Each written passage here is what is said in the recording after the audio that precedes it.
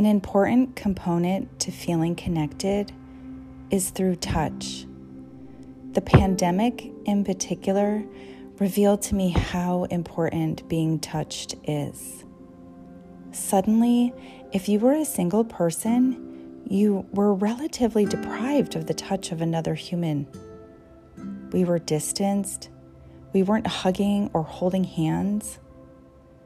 It was even more evident to me when I did get to hug someone after months of not.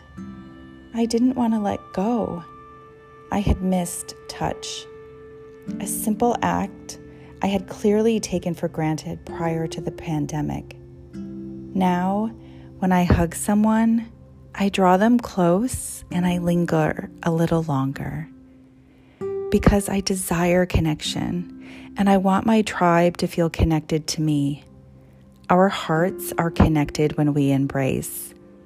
Our hearts innocently touch in that brief moment. Our energy is exchanged. Pay attention the next time you take someone in your arms.